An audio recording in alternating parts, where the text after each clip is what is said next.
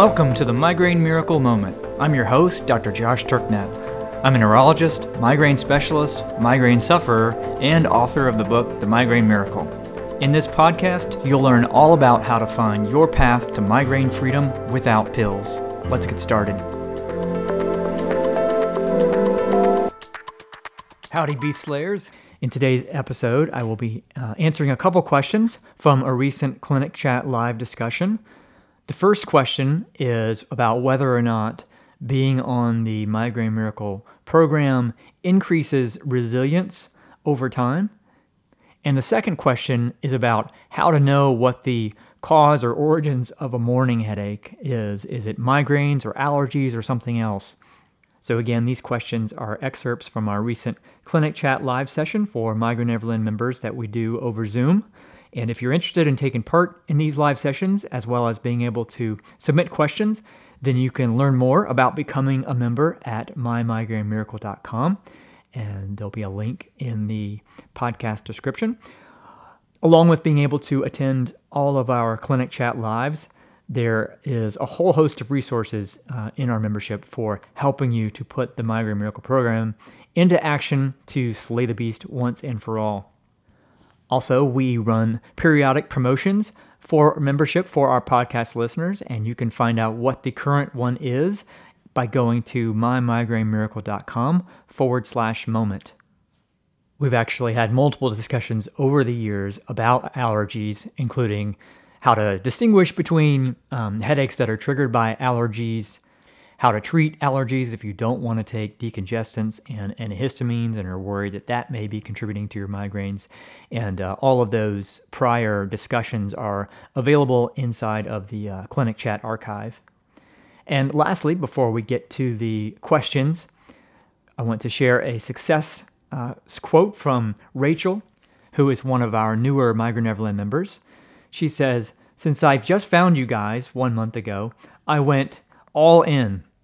I have since gone off all of my medications, antidepressant, Adderall, daily Claritin, daily Singulair, daily Baclofen, tons of Aleve, and almost daily Imitrex. Haven't had a migraine in 7 days." Again, I've said this before, but it bears repeating.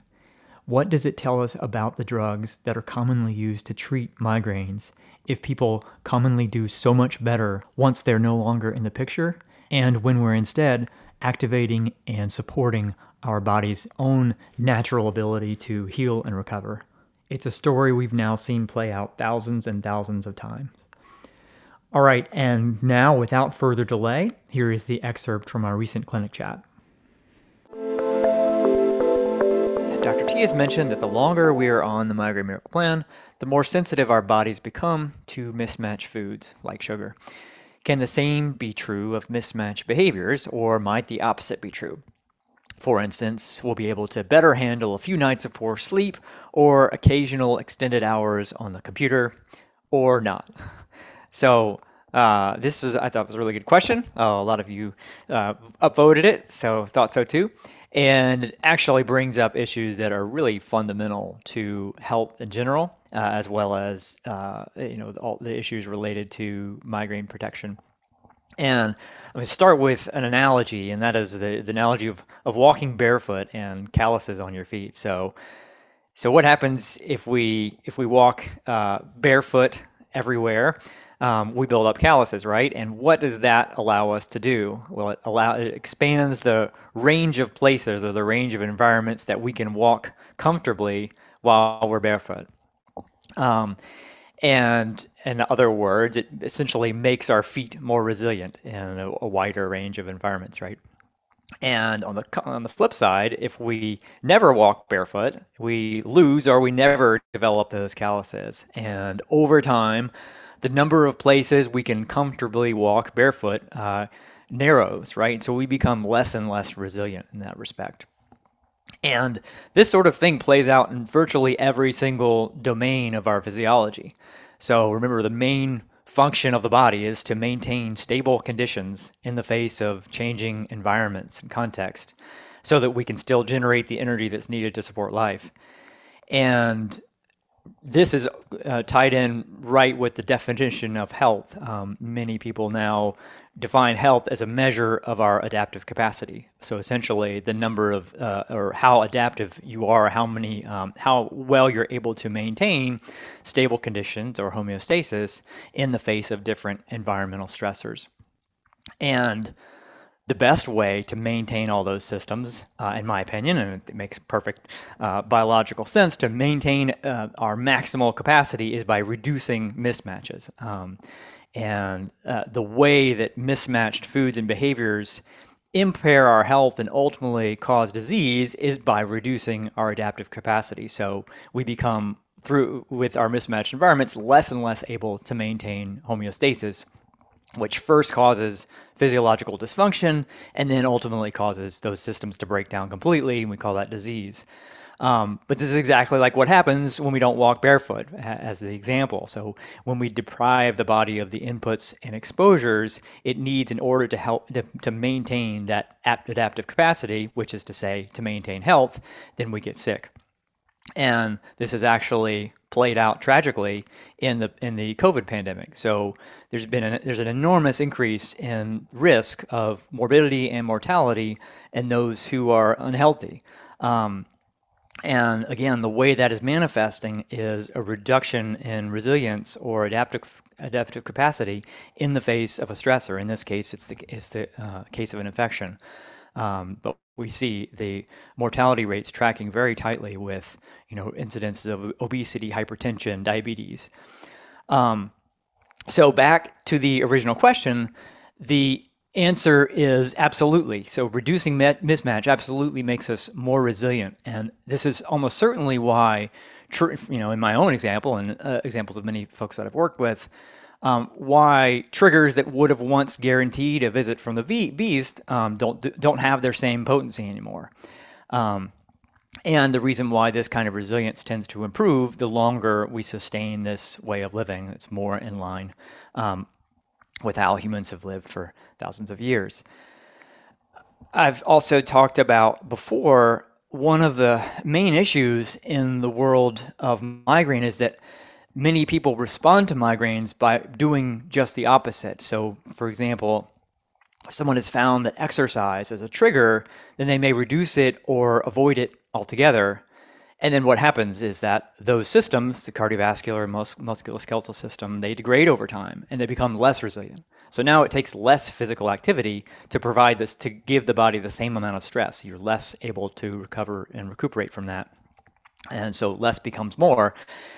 Unlike when we're implementing the plan, reducing mismatch, we're improving our resilience by increasing our adaptive capacity and minimizing the impact of those stressors. So the same stressor has less of an impact in the future as we build up that capacity. So exactly the opposite of what oftentimes happens. And in the opposite case, where if you're reducing the amount of stressors that you're exposed to, or increasing mismatch, you're becoming increasingly sensitive over time to those triggers, which is exactly what people report happening. So folks will oftentimes get to a place where they can tolerate very little physical activity without it provoking an attack, or can't go out in the sun at all because they've limited sun exposure. Whatever exposure it is that they've greatly limited now is an even more potent stressor. And then back to the topic of mismatched foods. So it's true that when we consume foods that are harmful, like gluten grains for those who are sensitive, table sugar, our body does try to adapt in ways that will try to lessen the future impact. Which means that if you remove those foods, you will lessen those adaptations. But the difference there is those adaptations are only beneficial if you're going to continue to consume those things. But if they're harmful and not health promoting, then not eating them is the preferable strategy to eating them. Unlike the case of where you're trying to adopt things that are intended to reduce mismatch. So that would be a case where we're increasing mismatch in our lives and the body is trying to protect us from it. So a great question that kind of really gets to the root of health and has real direct implications for the migraineur. So another common one. I'm new to the group, and I'm sure this question has been asked many times over the years, but how to know whether the morning headache is due to sinus, allergies, or really a migraine. So I wake up almost a few days every week with a very congested nose and a headache that intensifies during the day. Common question, a common issue with the sinuses in particular. So they can cause pain. Typically, it's pain in the face. Sometimes it can be pain in various places in the skull, but this is almost exclusively in instances where there is active infection and the sinuses are inflamed. And usually that's going to be accompanied by other signs of infection like fever, malaise, joint aches, and so forth.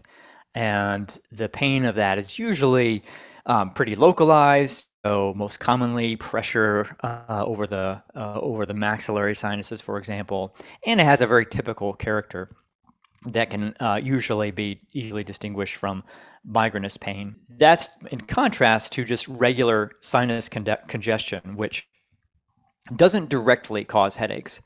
For someone who is prone to migraines, it can be a factor that moves you closer to threshold, but doesn't directly do so. So there are plenty of folks with seasonal allergies and sinus congestion that never complain of headaches with it. I've talked about before one of the distinctions between primary and secondary headaches, with secondary headaches being some kind of pathology inside the skull that's causing head pain. So a sinus infection would be an example of that. Meningitis would be an example of that. And then the rest, we have primary headaches, which is really the brain's pain centers turning on. And the vast majority of things that are attributed to sinus or called sinus headaches are actually primary headaches, where it's the brain's headache center turning on rather than a headache directly caused by the sinuses themselves. This, if you recall, also I've talked about this in the book, probably elsewhere, but sinus congestion is also not an uncommon feature of migraines. So that's why studies have shown that the vast majority of people who've been diagnosed with sinus headaches are actually having migraines, and likely because they're just simply having that as a symptom. In answer to the question, outside of an active sinus infection, I think of those things under the umbrella of a primary headache, and I would address it accordingly, rather than doing specific things to treat the sinuses. All right, thanks so much for listening to this episode of The Miracle Moment. If you haven't already, be sure to subscribe to the podcast in your podcast player of choice. And if you know any fellow migraine sufferers, please feel free to share it with them as well. And now it's time to go out and slay the beast.